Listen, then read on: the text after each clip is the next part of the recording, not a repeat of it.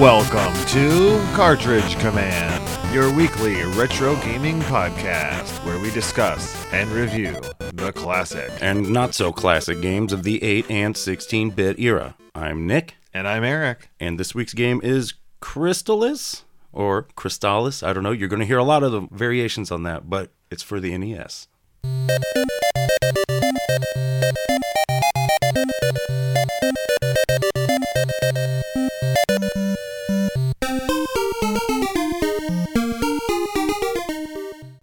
Crystalis was developed and published by SNK and released in Japan in April of 1990, and in North America in July of 1990. Oh, right on the heels, huh? Yeah, and I found no records Oh, right. for a release in... But in Japan, it's called Godslayer, isn't it? Yes, Nick, it's called Godslayer, Sonata of the Faraway Sky. Oh, all right. It's pretty fancy. Yeah. And it was made by SNK. So SNK, as many know, more famous for their arcade games. Sure. And, Early on, it was the Akari Warriors. right. And a lot of hits like that. The Fatal Fury later, once the fighting, or King of Fighters, I guess, they're kind of the same. Well, they were most known when they came out with their own platform. The Neo Geo arcade system and home console. Yeah, that's right. Yeah, where you had the choice of games in there. Yeah, I was a big fan of the Metal Slug games. Yeah, Samurai Showdown. Mm-hmm. And even though I never really got the hang of it, King of Monsters. Oh, sure. I think World Heroes was on that too, which is another fighting game that I remember playing. It was all right. Yeah. Now, what I find really interesting is that the Neo Geo system was released in April of 1990. Oh man, so that was right there at the same time. They released it before this game came out by just a tiny bit. Now that was in Japan, right? I think so, but I still find it odd that they were making games for other consoles when they had their own on the horizon. Yeah, well, I mean, I guess if they didn't have a home console system then, but... But it wasn't soon after that it did come to the home market. Man, well, who knows? I just remember being a kid and the price tag associated with those Neo Geo carts Not for me. blew my mind that $500? Well, arcade experience at home, right? That was the selling point. Now, this game, Crystalis, was remade for the Game Boy Color in the year 2000. Yeah, I remember that. I remember hearing bad stuff, though. That wasn't that good. Yes, and oddly enough, it was done by Nintendo themselves. So weird. They usually knock things out of the park. Yeah, that's a strange development indeed. Yeah, apparently they changed a lot of the game, including the story, character names, but most importantly, the music, and apparently for the worse. Yeah, that's what I read as well. I don't know. I never tried it, and now I probably never will, so...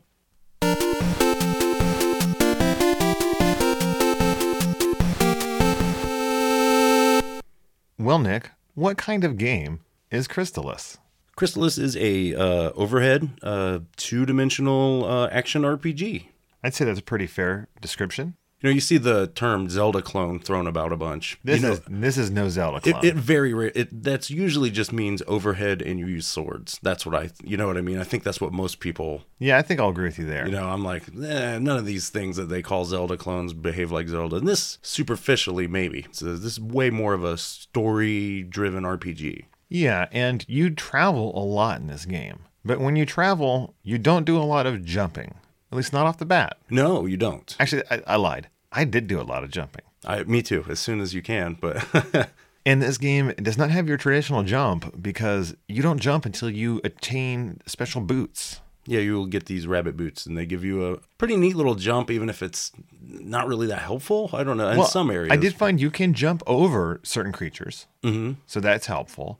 You can jump over whatever the marshy... Yeah, the poison or spikes. Yeah, you can keep hopping and take almost no damage. I abuse that a lot, know. And it just seems like it's more fun to get around that way. I agree. Even in a game where it's almost entirely superfluous, I would still use it almost all the time to just bounce around. Because you can jump in any direction. It's really free. Yeah. And when you have them equipped, those boots, your jump is your A button. Yeah. So it's just one of your two. You're bouncing around. That's a good time to mention, you have an 8-directional jump as well as movement. So it's a pretty quick move too. Yeah.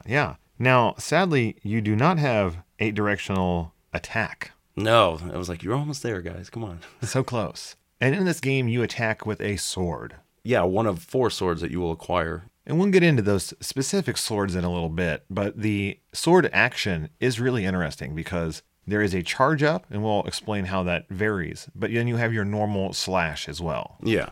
Kind of similar you'd see later in the like Secret of Mana, where you have your weapons and you charge them up. But one thing to note is that the slash in this game is extremely quick. Yeah, and again, to their credit, this is after Zelda 2, where you like, my sword is like a butter knife, but here it's like you got a real sword, like I like the length of it, at least. It's a really good length. Moving when you're facing left and right. Yeah, definitely. Possibly down. Now, it can be odd when you're facing up or down. Especially up, yeah. The hitbox is a little confusing because it is off center of your character. Yeah, and it's like, it seems like it should come out farther, so it's different than like, I don't know. I had a difficulty with that a bit, so I just avoided attacking things from below if I could. Okay, fair enough. And you had mentioned to me that a great tactic is to use turbo if you can. Yeah, it's something that was brought to my attention a while ago, and I hadn't had a chance to go back and really try it out. So I was, and I thought it was awesome because. Well, I do agree that it's super helpful, but I think you can actually sword faster if you just super thumb it. Oh yeah, that may be very well true. I believe that. I'm just lazy. I had a weird problem with mapping my controls when I was emulating this game. So therefore, I was just stuck in the super thumb mode. Gotcha. But I really had no trouble with it. To me, it was the knowledge that you probably shouldn't charge your shots all the time. Yeah. That's really the key factor. Like I found that if you just charge it just enough to barely get the very first level, you can get a shot off every couple seconds. Right. And the way you charge up your sword is a little weird because you only charge up when you're not moving. It's not holding down the sword button. It's holding it down and not moving at the same time. Yeah. And I mean, you can move while it's like halfway charged and it won't deplete it. It'll start it up again once you stop moving, which is nice, but it's still a little strange. There is a meter at the bottom that shows you how charged it is. And I thought that was strange, like what you just mentioned, but very useful because you could charge it to exactly the point you wanted and then start walking. And then you're totally cool. And when you stop, that's when you shoot off your projectile. So you can hold up a level 2, or I guess even 3, but mostly 2 is the one I used it for. Right, because you don't want to waste those precious, precious magic points. And speaking of magic points, let's talk about the subscreen of this game.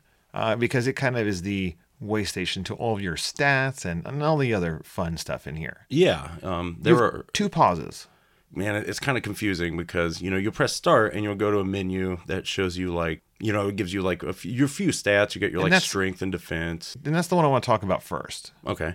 So this subscreen, it tells you what level you are, which is very important. And we'll talk about how you go up levels here in just a moment. But it also tells you your attack, your defense. And your defense is divided in 2. Kind of, you have a shield defense and a armor defense, which armor defense applies to like collision damage. Yeah, and the shield is for projectiles only. Yeah. And it'll also show your condition. There's a couple conditions that you can get, like... Poisoned? Yeah, you can be poisoned, paralyzed. You can be petrified, or cursed. I see it called cursed or mutated, where you'll get turned into a little blob. Yeah. Now, that screen will also show you what you have equipped, as in what is your current sword, shield, and armor. Yeah.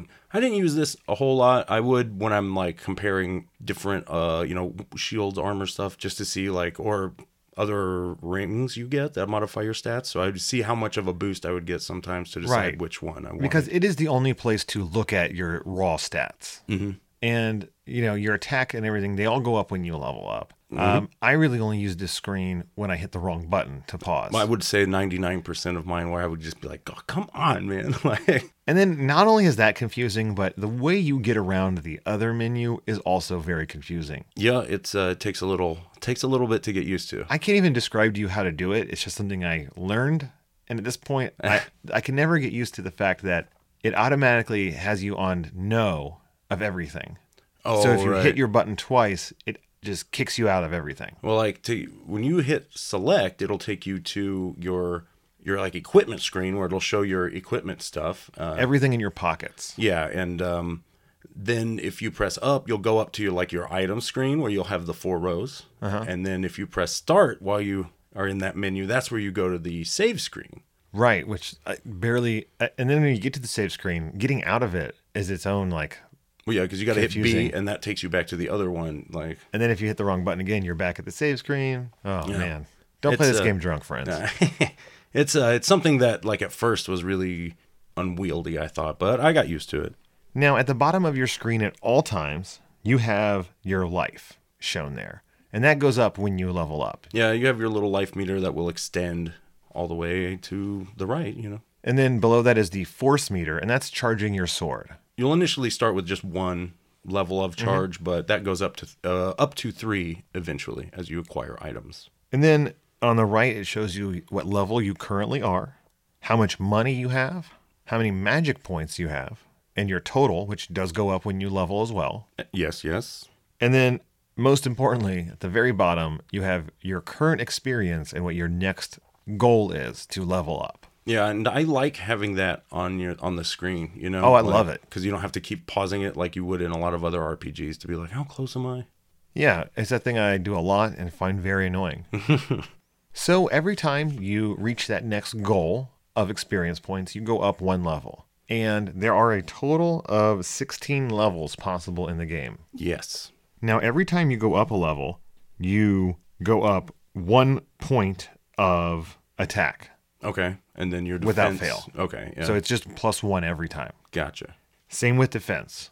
And that's your base without any of your extra armor or armaments on there. Equipments.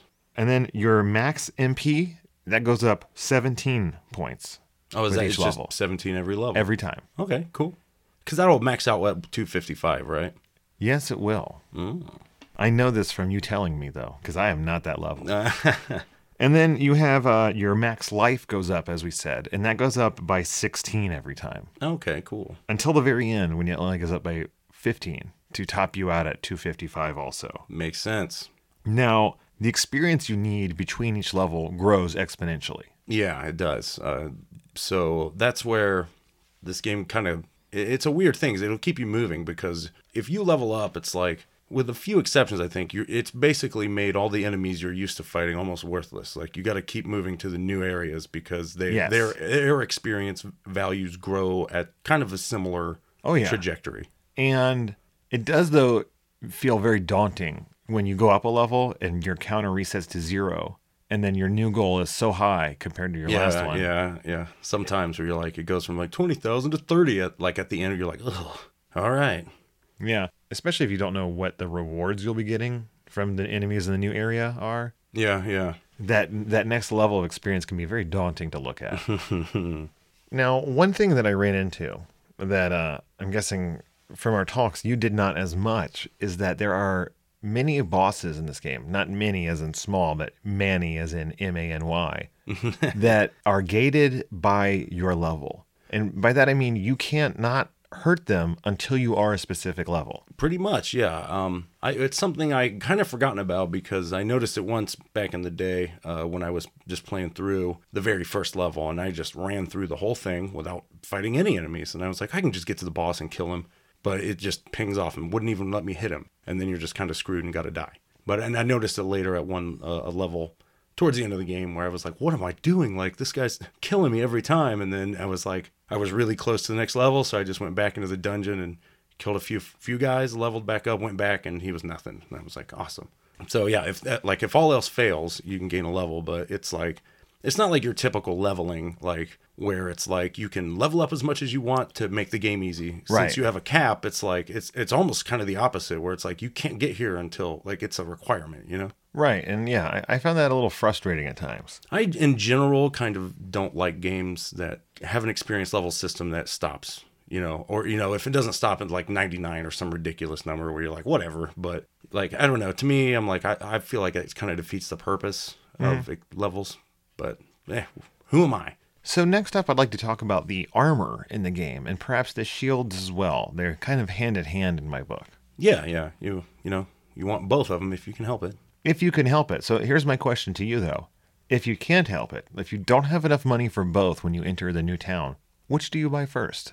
I usually go for the armor because I find that it's not that hard to dodge projectiles. Agreed. As compared to sometimes you get the weird bumps. You know? Yeah, and most of my deaths are by being bumped a bunch. Right. Right in a row. Bumping and grinding. So I would always try to go for that armor first. For Agreed. sure. I agree. Now, I'm not sure, but I think in the fact that my son and I were kind of handing off the controller a lot when we played this game, I think somewhere in the first third, we sold the wrong armor. Oh. And we're running with armor far below our station. I see. It might have made things a little more difficult than I'd expected. We'll check it out. But you start the game with no armor. Nope, you're just, you have some pretty cool looking purple clothes. You are a purple-clad gentleman. And the first set of armor you can buy is the tanned hide. That's right. Which is... It's just a big old hide, I guess, with a hole cut out the top. Yeah. You drape over yourself. To protect you from monsters. Yeah, it's not bad. And the first shield is the Carapace shield, which is just like a shell. Mm-hmm. Fitting the same theme. Yeah. Now, the hide is $100, and I think the Carapace in it are both found in the Leaf Village. Correct. Next up, you have leather armor, and this progression may seem very familiar to anyone that's ever played an RPG or perhaps Dungeons and Dragons. Yeah, one thing I think is interesting is like you see across RPGs, you kind of have the equipment progression go in one of two ways, where it's like the armor changes or the material changes. Right. So this is more of a material one, which I'm cool with, Right, yeah. I always like the material ones. I just always find it humorous because there's a point where they have to go past things that make sense. Oh, yeah. And then you're always like, well, what do you go to next? Is it going to be diamond armor? Is it going to be a made-up element? Well, sometimes you'll get ruby things, and you're like, ruby is not any protective, but it's cool looking, I guess. So yes. Of course, following leather, we have the Bronze Age. Right. And bronze armor is what you get. You find that in Portoa, and things are getting a lot pricier now. It's $600. That's one thing, too, about the game, I think, is like... There's a creep. Well, the prices increase at such levels that it's like selling your old one... Until the last half of the game, it's almost like, well, whoop-de-doo. This thing costs $800. I sold my last one for $50, or you know what I mean? Even though I still did every time. Yeah, me too. I mean, as you guys know, since I told you I accidentally sold the wrong one. If you have the bronze armor... You can accessorize with a matching bronze shield. Nice. And at this point, all of the armors and shields are pretty basic. They protect you, but they don't have any extra powers. Right. Neither does the next one, the platinum armor. Yeah, it's looking good, though. Pretty pricey. And the same thing with its accompanying shield. $2,000 for that. And, you'd think that they would go on from bronze to maybe iron or steel. But no, straight to platinum. Which, I mean, that's not even a tough of a metal, but no, it's expensive, so that's... You look good. That's what... The monsters are like, damn, I don't know if I'm going to fight that guy. He's looking fine. Fine, foxy fella. Well, perhaps you want to trade in your platinum armor for a suit. Then you could, because the next armor is the soldier suit. That's $3,000. Yeah, it's expensive, but it's just another one that's just great protection, and that's what you want. Is there a shield associated with that one? Well, not directly, but this is around, I think, the time where you can get the mirror shield. Okay. Which is, I mean, I'm not sure if it protects as well as the platinum, but any petrifying beams will be nullified by it, so you don't have to worry about getting turned to stone with it. Which I don't really worry about ever anyways. Yeah, I don't really bother with... There's 2, 3 enemies that do it? And my favorite thing about being turned to stone is that if you turn to stone with your sword out, the enemies that run into that sword will still get hurt. That's awesome. That made my day to no end. I mean, when I was going back through it first, I'm like, oh, I don't want to get turned to stone. That means you're dead. But it's like, no, you just have to wait for a few seconds. You can take damage, but then you'll just heal. Yeah. So, in fact, getting turned to stone was better than most of the other ailments because there's no damage associated with it. Yeah, that's true. Yeah. Poison's the worst, but it is the worst. Now, after you've donned that soldier suit, we're going to go a little wackier. You're going to be putting on a ceramic suit. Yeah, I don't, maybe if you're grinding up things in a pestle or I don't. Well, I do know that the highest rated ballistics material these days is a ceramic material.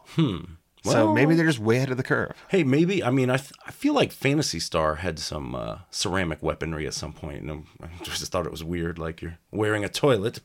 And much like the platinum stuff, you will get a ceramic shield to go with your suit if you like. Now, the suit is $6,500. That's a lot of money. It's getting up there. But at this point, a lot of these things you can find in more than one town. So that's also nice. Yeah, and even some of them will have different prices depending which town. You can get them a little cheaper. And then we have our final 2 suits of armor, and these are the real special ones.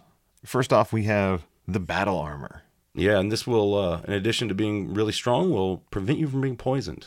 And it's free.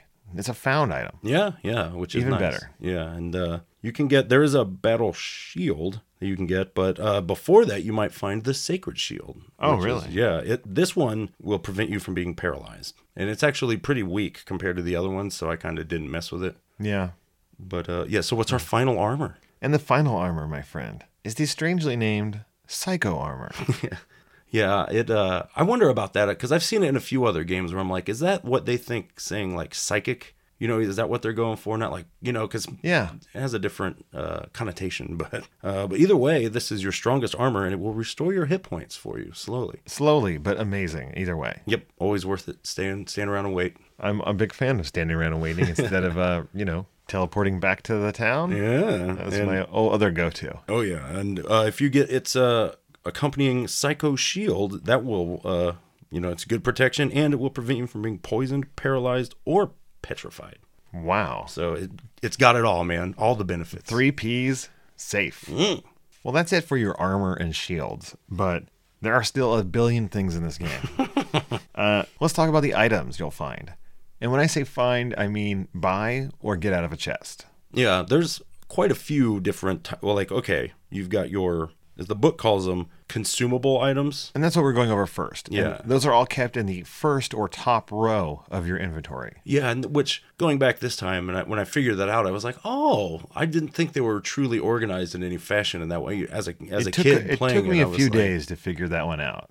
I saw it, they talk about it in the manual. So when I was reading it, I was like, oh, nice. Yeah, because I was really confused as to what would be consumed and what wouldn't early on. It bit me, where I accidentally used a magic ring. Which is one of the best items. We can talk about that in a minute. We will. Now, if your row of consumables is filled up and you get another one, do you just not get it? It'll say it's too full, and then like at a chest, I think, and you can drop something and then get it. Okay. Because I ran up to that at the end, but not so much until like really close to the final parts of the game. I wasn't sure because I didn't really have that problem. So let's start with our first consumable, the alarm flute. And this game does something that drives me crazy in a lot of Japanese games. And that's that they call ocarinas flutes. I think it's only 5 letters, man. So to squeeze it in for something, but. And until Zelda Ocarina of Time, I'm pretty sure most of America had no clue what an ocarina was. I didn't. I had no idea. It was much later. I'm trying to think. There's a game that calls it an ocarina. But now that I look at all these pictures, it really bugs me because they are not flutes. They are clearly ocarinas. Now, I'm sure someone's going to write into us and say, guys, an ocarina is a type of flute. And you may be right, but I like saying ocarina. So doggone it. I'm saying it as many times as I can. Now, the alarm flute or ocarina. Well, you just have to use it once or twice there's like. Oh, you do have to use it in the story. That's right. It's just like there's a sleeping guy. And you're like, okay, go get an alarm flute. Like, I don't think it does anything other than that. So no, it wakes up people who are sleeping. And it costs $50 or $300, depending on where you find it. Ooh. I know the $50 one is in the very first village. So that's right. Then you have the antidote. Yeah, this is like an herb, and like you might imagine, it will cure you of the poison status. It does in this and every game it's ever existed in. And this is one of those ones that goes for wildly varying prices depending on which town you're in. The further away from the beginning of the game, the more expensive it is. Well, yeah, it's like the inns where they'll start. The first one's like $10, and the final one's like $300. I always expect that of inns. Well, I call it inflation. Oh, it's that. I really do call it that. He really does. I'm sorry, but it's true. I don't really expect that from the small consumables. I expect them to maybe go up 2-3 times in price. It's usually just the inns where they gouge you. But this antidote is $40 in Leaf, and by the end of the game, it's $1,000. Well, which is pretty ridiculous because you can easily teleport back to Leaf to get it, which is what I did when I needed to buy something. Yes. Or wherever the cheaper one is available. Yeah. Following that is a series of fruits. Oddly enough. You get a couple fruits, yeah. Mm-hmm. Starting with the fruit of lime. A lot of us would call that a lime. Yeah, but here it's different because it will magically cure you of petrification. Yes. So, again, it's nice to have. If you're petrified, use it. Or just wait a whole 4 seconds. I'd never bought these. I was like, if I find one, I'll keep it until, I guess I'll use it. But I would use them to get them out of my inventory. Right. Because I was afraid of not being able to carry things if I got full. I got you. A valid fear indeed. Next up is the Fruit of Power. This fruit will restore, what, a quarter of your MP? Yes. I think. It's pretty nice. Yeah. You always want more MP, so. I actually didn't use these when I first got them because I assumed it was when I just saw Fruit of Power, I was like, it'll just make me stronger for a little while. So I'll save that for a boss or something. And then when I was like, what does this do anyways? And then I was like, oh, what a numbnuts. Like, I could have used this so many times. Yeah, definitely could have. Now, how often did you get to use the Fruit of Repun? Yeah, Repun. This, if you are mutated or transformed into a little blob, you can use this to come back. I think it's like one of the few things you can actually do when you're in that form. Yeah, but if you have to buy this, you don't find it in a chest, it is very pricey at $3,000. Yeah, it's real expensive. And I remember, we'll talk about it later, but I threw one away because I needed room. And then like the next boss, I was like, really, like I realized these enemies turned you into those. I didn't think about it at the time. And I was like, crap, man, woe is me. Now, not a fruit, but a plant. Next up, we have the Lysis plant. The Lysis plant will cure you of paralysis. Yeah, and paralysis in this game is weird because you still can do everything you think you would, except for charging up your sword. Yeah, and there's this was one where I encounter it semi-frequently, but it only really matters if you need to use a level 2 blast to get somewhere, to open a door or make an ice bridge. We'll talk about it later, but other than that, I would just leave it. I was like, fine, I'm paralyzed. Then I don't have to dodge these stupid things. Agreed. That's exactly the same tactic I took. After I wasted a few plants healing myself and then getting immediately paralyzed, I was like, you know what? I see a pattern here. Definitely. Now, next up, we have what could be the best item in the game, and that is the Magic Ring. Yeah, this bad boy will restore all of your magic points. It is beyond handy in certain boss fights. It's, in fact, at a point you get to where you're like, there are no more items or armors to buy. Like, this is the only thing worth any of your money, so I would just stocked up on them towards the end. Oh, I could see that entirely. I totally also got confused and thought, I was like, I remembered having other rings that power you up, so the first time I got it, I was like, hey, I'm going to put this on to boost my magic, and then I wasted it on like 10 magic points, and I was like, oh. Bummer. Heartbreaker, so, yep. Well, hopefully you didn't make as many mistakes with the next item, the Medical Herb. Ah, the classic medical herb. Now, yeah, you see these pretty frequently. They restore some hit points, but it goes out of fashion pretty quick because it does not restore a lot of your HP. No, it does not. And while herbs are very great, I wonder what the first game was to be like, herbs, that's what heals you. I don't know, man. The first one I remember was Dragon Warrior 1. Well, that's pretty much the beginning. Unless you're going with the Ultima series. Yeah, I don't know. We'll check. Those might be heal potions, That would make more sense. I'm guessing if it's D&D based, it's potions. Yeah. We only have a few more items left in the consumable category. One is the Opal Statue. A great item that if you equip it and you die, it will revive you and fill up your life. Awesome. Yeah. Where do you get these? I think you just find them. I think there's like 2 of them in the whole game or something. Like I had one for a while at the end because I kept forgetting to use it. Like, do you have to have it equipped? Yeah. So it's like if you go to use a magic ring to heal yourself or get your magic back, you got to remember to highlight that one again when you go back to the actual game. Okay. Otherwise, it won't. It just doesn't work automatically. So. And then we kind of briefly covered it, but to use any of these items, you must go to the menu where they're at. Then you highlight them, and then once you've highlighted them, they will now be your A button the next time you can use it. Yeah, and then, like it won't like you use it once and then you have nothing equipped, so it won't like go to the next one or anything. And then we have one that I use a lot. Anytime I got one, I would just use it instantly, and that is the Warp Boots. Oh yeah, they're a great item that will let you warp to any town that you have already visited. Now you do get magic that is similar to this later.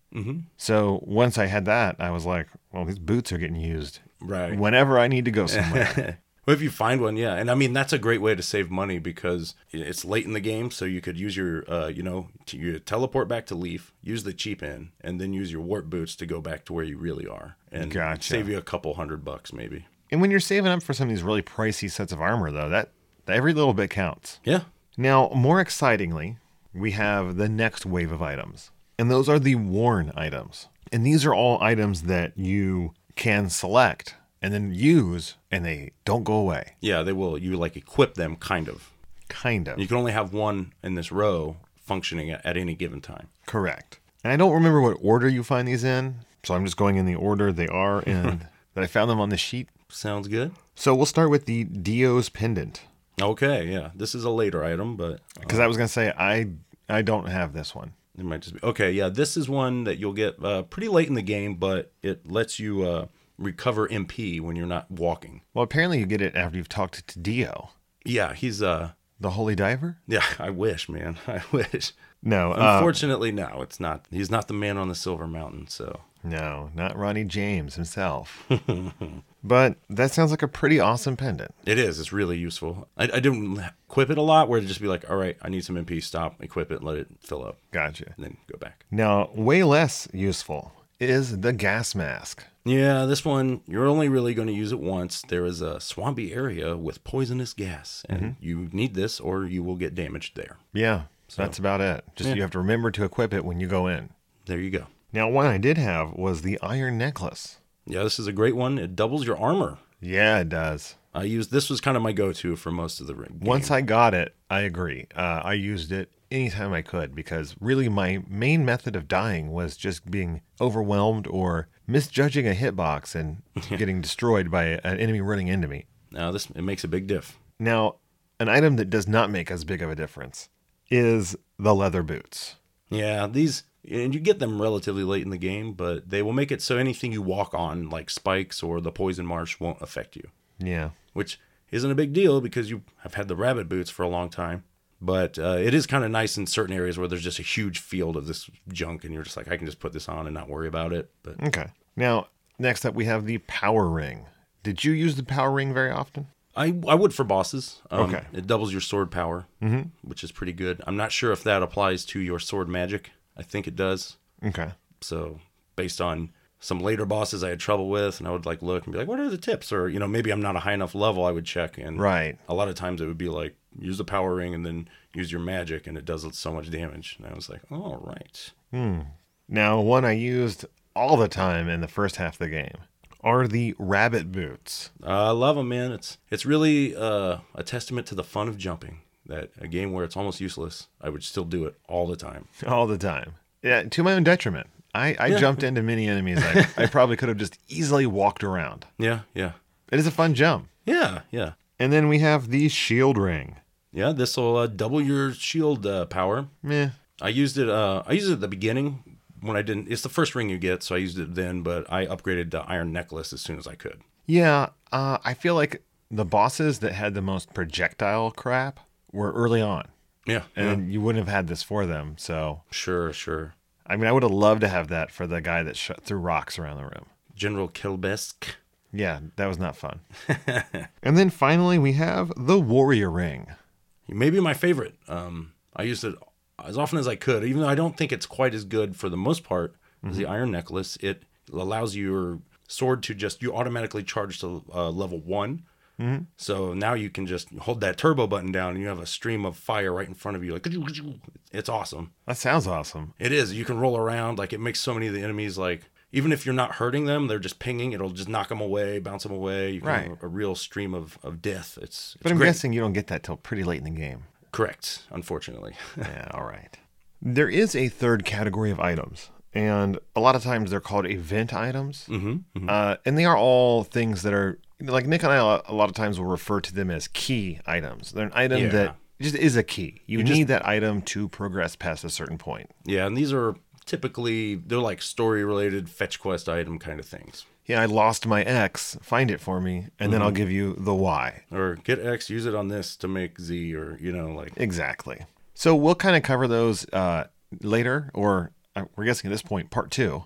Yeah, they're definitely. As we go through the level by level or story of the game. So next we're going to talk about the magics. Yeah, you get 8 pretty cool magic spells. They're one of my favorite things about this game was...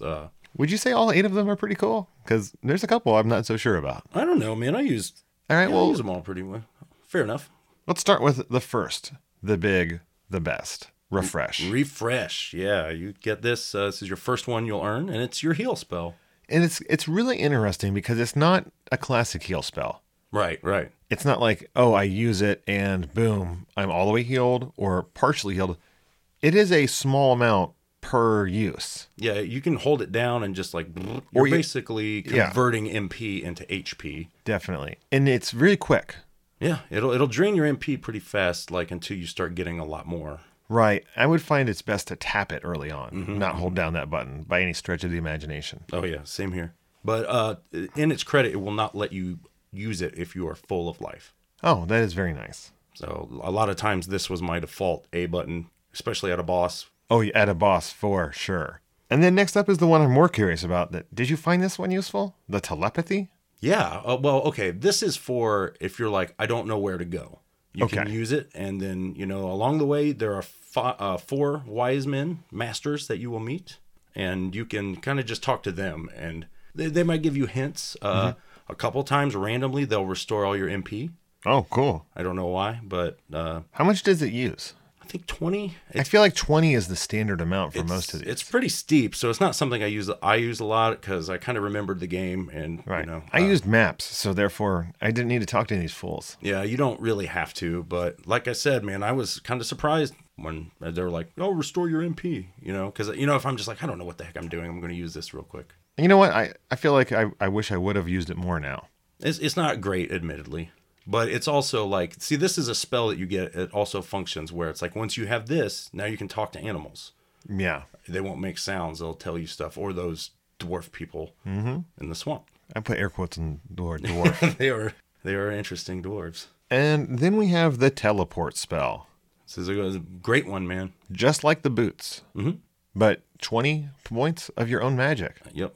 So infinitely. That was always like, if I'm out in a dungeon or something and I'm getting down, save 20 magic points so I can always just leave, warp right back to the town and heal before you die, because or usually right after a boss, because this game does not do a good job of putting you somewhere good when you've fought a boss. You usually have to go right back through the whole dungeon, level, or cave. Sometimes, if you're not, like a lot of times you'll just be like keep moving forward to a new area, but sometimes it's not so. And then it's time to teleport. After that, we have the spell of paralysis, which I used all of one time.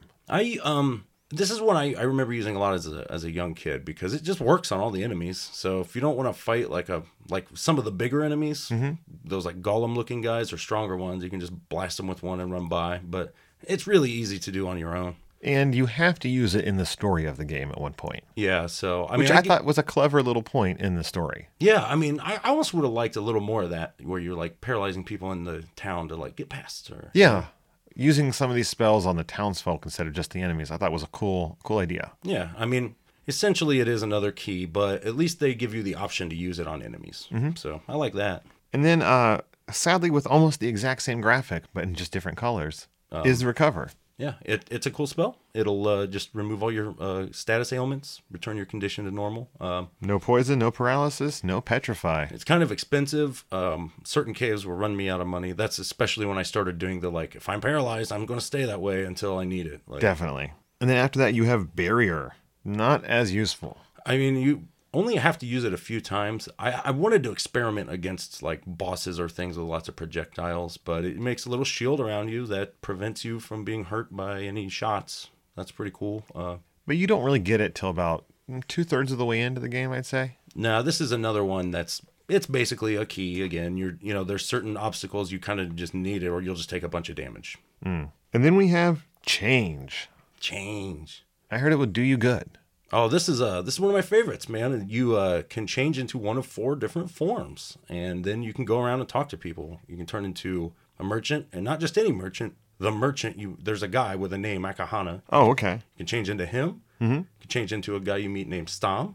Okay. You can change into a woman, and then you can change into one of a rando woman, not a named woman. Yeah. The other two. Correct. Okay. And then you can change into one of the evil Dragonian Empire guards, and that lets you get through certain areas. But also, I just like that it changes, all the townspeople will talk to you differently depending what form. That is really cool. And I don't know if we'll get to it at any point, but I would like to say I don't like the way Dragonian spelled. Oh, with the Y? Yeah. Yeah, Dragonian. I don't think it was spelled that way in Japan. I think that was, changed for the localization. I don't like whose decision that was. Somebody likes the letter Y, man. I like the letter Y, just not in the word dragon. All right, well, we have one magic spell left, and that is the one magic spell every kid wishes they had. Yeah. Wingardium Leviosa. This is an awesome spell, Flight. It's, again, you don't get it till the very end, but when you use it, you will press A and you'll do a jump similar to the rabbit boots, but you will just never come down. And much like Princess Peach, you can just hold down the button and fly all over the place. It's pretty sweet. Yeah, it's really fun when there's certain areas where you're like, I was just going through here and I had to zigzag my way all around this dungeon looking for ice bridges, but now it's like, no, I don't care. I can fly over anything. Anything your heart desires. Yes. That's it for the magic, and there's really only one more thing to talk about here, and that's everyone's favorite. Oh, yeah. And that is your collection of swords. Yeah, you get 5 swords in this game. Spoiler alert. Yeah, but they're all, at the beginning, this in the story, you're trying to assemble these 4 magic elemental swords. Right, and you start with no sword. Yeah, you find this pretty early, but your first one will be the wind sword. Yes, you are given that by the elder in the town of Leaf. And one thing I really like about the swords is that they all have a different little graphic in your equipment screen. Like they don't just look like a red sword, a green sword. Like correct, different swords actually, which is pretty cool. Well, the other thing I really like is that each sword has a different death animation when you kill a creature. Oh yeah, no, the enemies will explode into little bits that will be elementally themed. Yeah, exactly. Yeah, it's pretty cool. I really like that a lot. And now every sword has 3 levels of power that you can charge it to. But you need special items to achieve those next levels of power. Yeah, you can do the first one by default, but to get to level 2, you'll have to find an accompanying ball. Yes, the ball of wind, ball of fire, ball of whatever. Yep, there's 4 of those. And then to get to the 3rd tier, you need the bracelet. I always wished it was a bracer. Yeah, it looks like more of a bracer, I think. It's pretty thick. I don't know. Fair enough, but... Either way, all of the swords, their level 1 will just shoot a little elemental bolt out in front of you. Pretty simple. Yeah. And it is colored of the theme of the sword. Yeah, when you start charging, you'll get these little particles that will they'll come in around you. They look like the rings of an atom. I love it. Yeah. And the way they orbit you, like... I would do these like certain times, as I mentioned before, where I'd try to do you just barely charge a level 1 shot, and then where it's like as soon as you start to see those particles like let off, like you can, because some of these guys you want to stay away from. Now the Sword of Wind at its first level, of course, like we said, just that normal little attack. Once you have the Ball of Wind, then you can destroy rock barriers or walls that are in your way. Yeah, the level 2 shot is a bigger, longer, kind of explosive looking thing. And I mean, it is stronger than the first one. And you can, sometimes it's strong enough to like hit guys twice. It'll knock them back and still continue to go. Pretty cool. And if you have the Tornado Bracelet, you can unlock the 3rd power. And that is a wave of tornadoes. Yeah, they'll all come out. It'll pretty much hit everything on the screen, right? Yes. Now, the problem is, with this and every 3rd level spell of your sword takes 8 magic points. And that can add up real quick. Oh, yeah. Something I didn't use a whole lot, to be honest. There's certain areas where certain bosses where I was like, this is good against them or something. But yeah, but a lot of bosses, you don't have the time to charge up to that level. Or even the needs sometimes, like if you just bum rush them with your sword, like. Right. Now, following the Sword of Wind, you get the Sword of Fire. Yeah. It has its level 2 power is similar, but instead of destroying stone walls, it will melt ice ones. Who would have thunk? Yeah, pretty standard. And once you have the Flame Bracelet, you get a flame attack that shoots fire across the entire screen. Yeah. Now, the downside of it is 16 magic points. Yeah. I never use this, but there is one use, is that there are some invisible enemies that this will expose and allow you to kill. Cool. And they're worth a ton of XP. I didn't realize that until afterwards. Like I was always like, it's an invisible thing, just run past it. It's easy, right? But if you expose them, they actually look like a little ninja, and it's pretty cool. That is cool. And then after that, you get the Sword of Water. Yeah, this is my favorite of the swords. It has the coolest background. I was going to say it has the coolest picture, for sure. And I'm a sucker for swords that don't have a hilt. Yeah. It's like a gladius. And it's cool because when you kill a guy, the water splash they make is really cool. Yep. Now, once you have the Ball of Water, you unlock its 2nd level. And this is something you mentioned earlier. You don't destroy with it. You create. Yeah. It makes a little like chevron looking like ice wave that'll come out, and There are certain shallow, narrow areas of lakes that you can tell because they have a few extra bubbles or whatever. Mm-hmm. You can turn these into little ice bridges, and you can now cross them. I thought that was really cool. Yeah, I agree. And then its third level attack is the Blizzard. You get it with the Blizzard bracelet, and that is another 16 magic points. Yeah, it is a screen clearer. I actually used this one a couple times. I think a boss. That was about it. Does it freeze the enemies or anything? No, but this makes like these big snowflake-looking things come out, and they move in like a circular pattern where it like expands and contracts and then expands off the screen. So do you get more than one hit per thing off it then? Yeah, typically. Okay. And I'll tell you when we get there. It was just against a one boss guy. Excellent. And then the next sword you will get is the Sword of Thunder. Thunder. Although it really, I always bugs me when they use thunder instead of lightning or electricity. Yeah, when they're clearly mean lightning. They mean lightning. Yeah. I guess thunder sounds cooler. Yeah. I think lightning's cool sounding too, but yeah. But the Sword of Thunder, level 2 with the Ball of Thunder. Well, first off, let me point this out. The level 1 charge actually shoots a spread of 3 lightning bolts out. Oh. It'll go, you get your standard one forward, and then you'll get the like 22.5 degrees up and down. So you have that with the warrior ring, and you're like, sounds pretty awesome. It's a lot of fun. Like, I would kill guys when I couldn't even get experience. Lucky you. That's how morbid I am. But yeah, the level 2 shot with the ball, I don't think it destroys. Oh yeah, it does. Yeah, destroys metal barriers. Yeah, and these are weird because they have a face in them and will attack you. Gross. Yeah, but it also takes the form of it's like a 5-way big spread. It shoots these like circular projectiles out. Pretty sweet. All right. And then if you have the Storm Bracelet, that unlocks its 3rd level power, the Thunder Attack. Yes. What does this do? It makes a huge lightning bolt comes out and kind of stuns and hits a lot of enemies. I mean, it hits everything, but I should hope so. Times, but because it takes 40 magic points. Yeah, this is. I don't know how to beat the final. Like, this is what I used against the final boss, or close to, where it was like I tried fighting him otherwise, and I was like, even if I win, this will take an hour. But this thunder thing just eats him up. And then, spoiler alert: the final sword you get in this game is the Crystallis itself. Yeah, the Crystallis. It only charges up to 1 level. Yeah. But it shoots out just a big projectile. It's like a big round white bolt. Now, does it make ice walls? No, it doesn't do anything, man. You just need it. Its special power, really, spoilers, is that it is also a key that you use to destroy the evil base kind of thing. Yeah, got it. But, I mean, you just have to use it at the final boss. There is a final little short level you get to use it. It's all right. That sounds pretty amazing. Well, Nick, we've talked about a lot of different companies, but never SNK. That's true.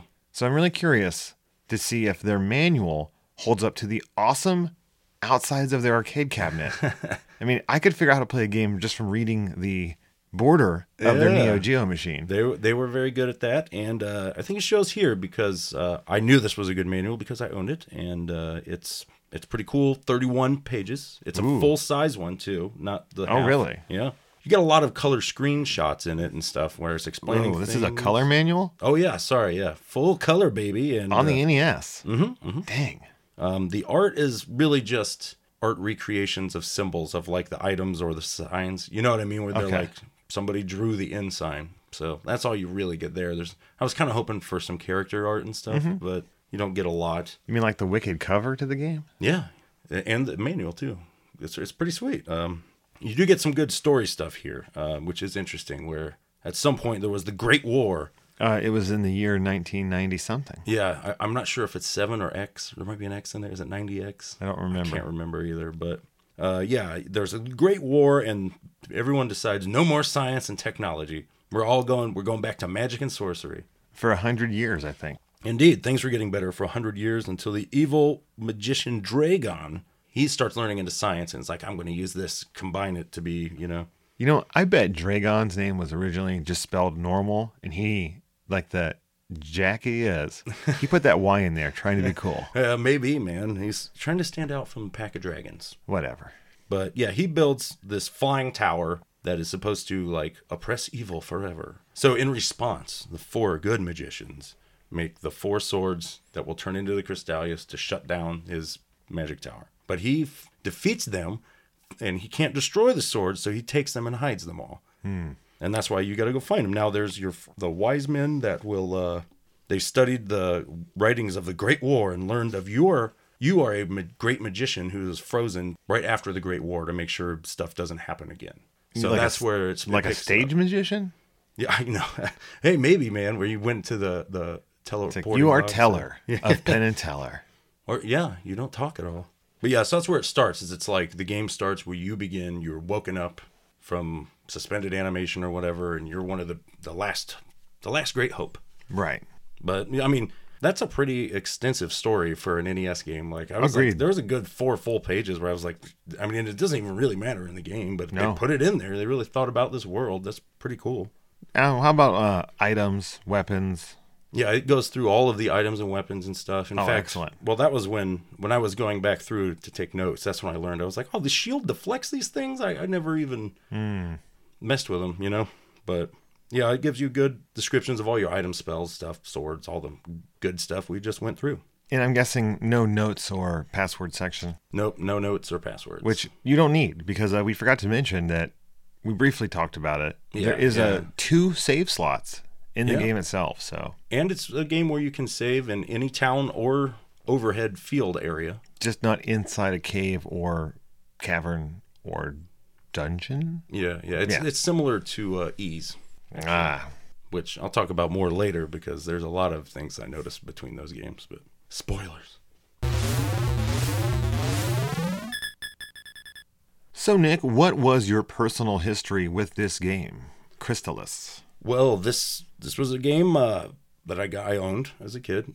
This was a big deal. This was a very rare thing where me and one of my best buds who lived across the street liked this game so much that we both owned it. We were like, usually, really, yeah, we both love this game, man. And but I never beat it as a kid. I got really close now, but I didn't know how close I was. So okay, I was interested in going back. I remember seeing it on rental shelves at the flip book area of our Toys R Us. Oh, right. And, briefly mentioned through Nintendo Power and always popping up in the question section or the hidden information. Right. But never played it. Gotcha. So then, Nick, what was your more recent experience with this game?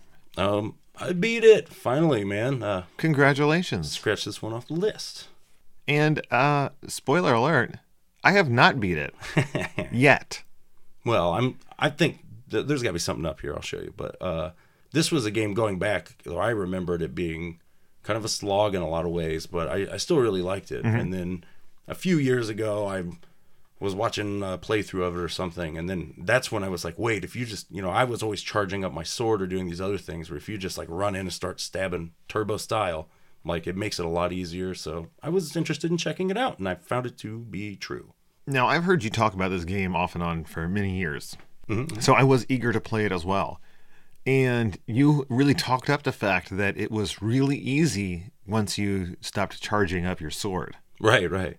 And while I will agree that makes it quicker, it does not make it any easier for me. And we have had varying different experiences with the leveling in this game. Yeah, that's why I'm really interested to, after this, maybe check it out a bit, because I want to see what's up. Like, I don't know where I'm like, am I the outlier here? Maybe, because I thought I was going to breeze through this game in just a couple nights. Mm-hmm. That is not the case. I have been stuck in a few spots for hours trying to, kind of like in a loop where I just couldn't get any further, had to heal, had to level, dying, mm-hmm. rinse, repeat. Right. Yeah, we'll see. I'm really intrigued. Now, a little inside baseball here. This is one of the very few times we are recording a 2-part podcast in 2 parts. Truly 2 parts, yeah. We usually do it all at once, but I haven't beaten the game yet, and due to all the crazy other circumstances going on in our lives in the summer, mm-hmm.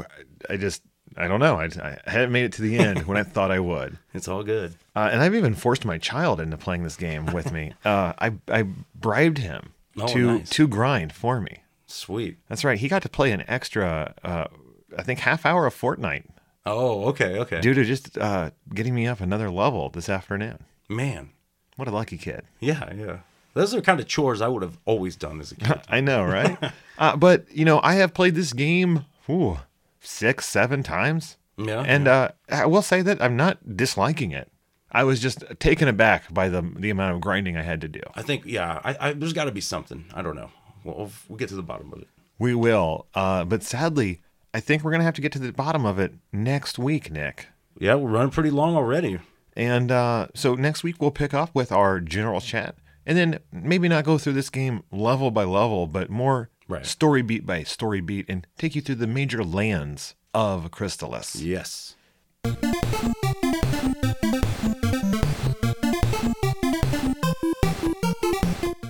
So next week's game will continue to be Crystalis. If you haven't picked up this game and played it yet, we've given you like 3 or 4 weeks of opportunity to do so. So I don't know what you're doing. And you're cheating yourself if you don't, man. This truly is a gem that has remained hidden from me on the system for many years. Yeah. So grab a controller, find a copy of this game any way you can, unless it's on the Game Boy Color, and play along, friends. And remember, if you want to defend the Game Boy Color version, you can get a hold of us at cartridgecommand@gmail.com, and we'll get back to you. Now, real quick, Cartridge Command update. We were contacted and shown photographic evidence of the term Podner, P-O-D, oh yeah, N-A-R, used in Texas itself. Yeah, so I guess, the Sunset Riders, I guess they were onto something we didn't know. It's more authentic than we thought, Yeah, so thank you so much, Casey, for sharing that with us. And if you guys can prove us wrong on any of our stupid things we say or things we don't agree with us, then, hey, point it out. Show us a picture. Let us know. We really don't mind. We find it fascinating and amazing. Yeah, I'd love to learn. We love to learn. And we love to check out everything you say to us on Facebook at Cartridge Command. We love hearing your stories about the games you've played, the games you want us to play, and your memories with all these fun old-time systems. Of course, we always let you know when new episodes come out on the Twitter at Cart Command. And, of course, it is those fine, wonderful, beautiful people that give to us at patreon.com/Cartridge Command. So cool. They are the coolest. They are so cool that they allow us to do this podcast every week. It is their financial support that allows us to do this, and we thank you from the bottom of our heart. We do. Thank you so much. And, as always, Cartridge Commandos, game on!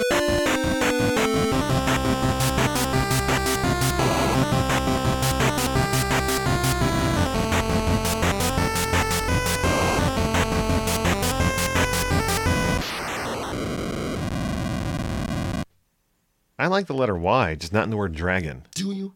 No. Okay. But yeah, so... I do. I'm sorry. So, the truth comes out.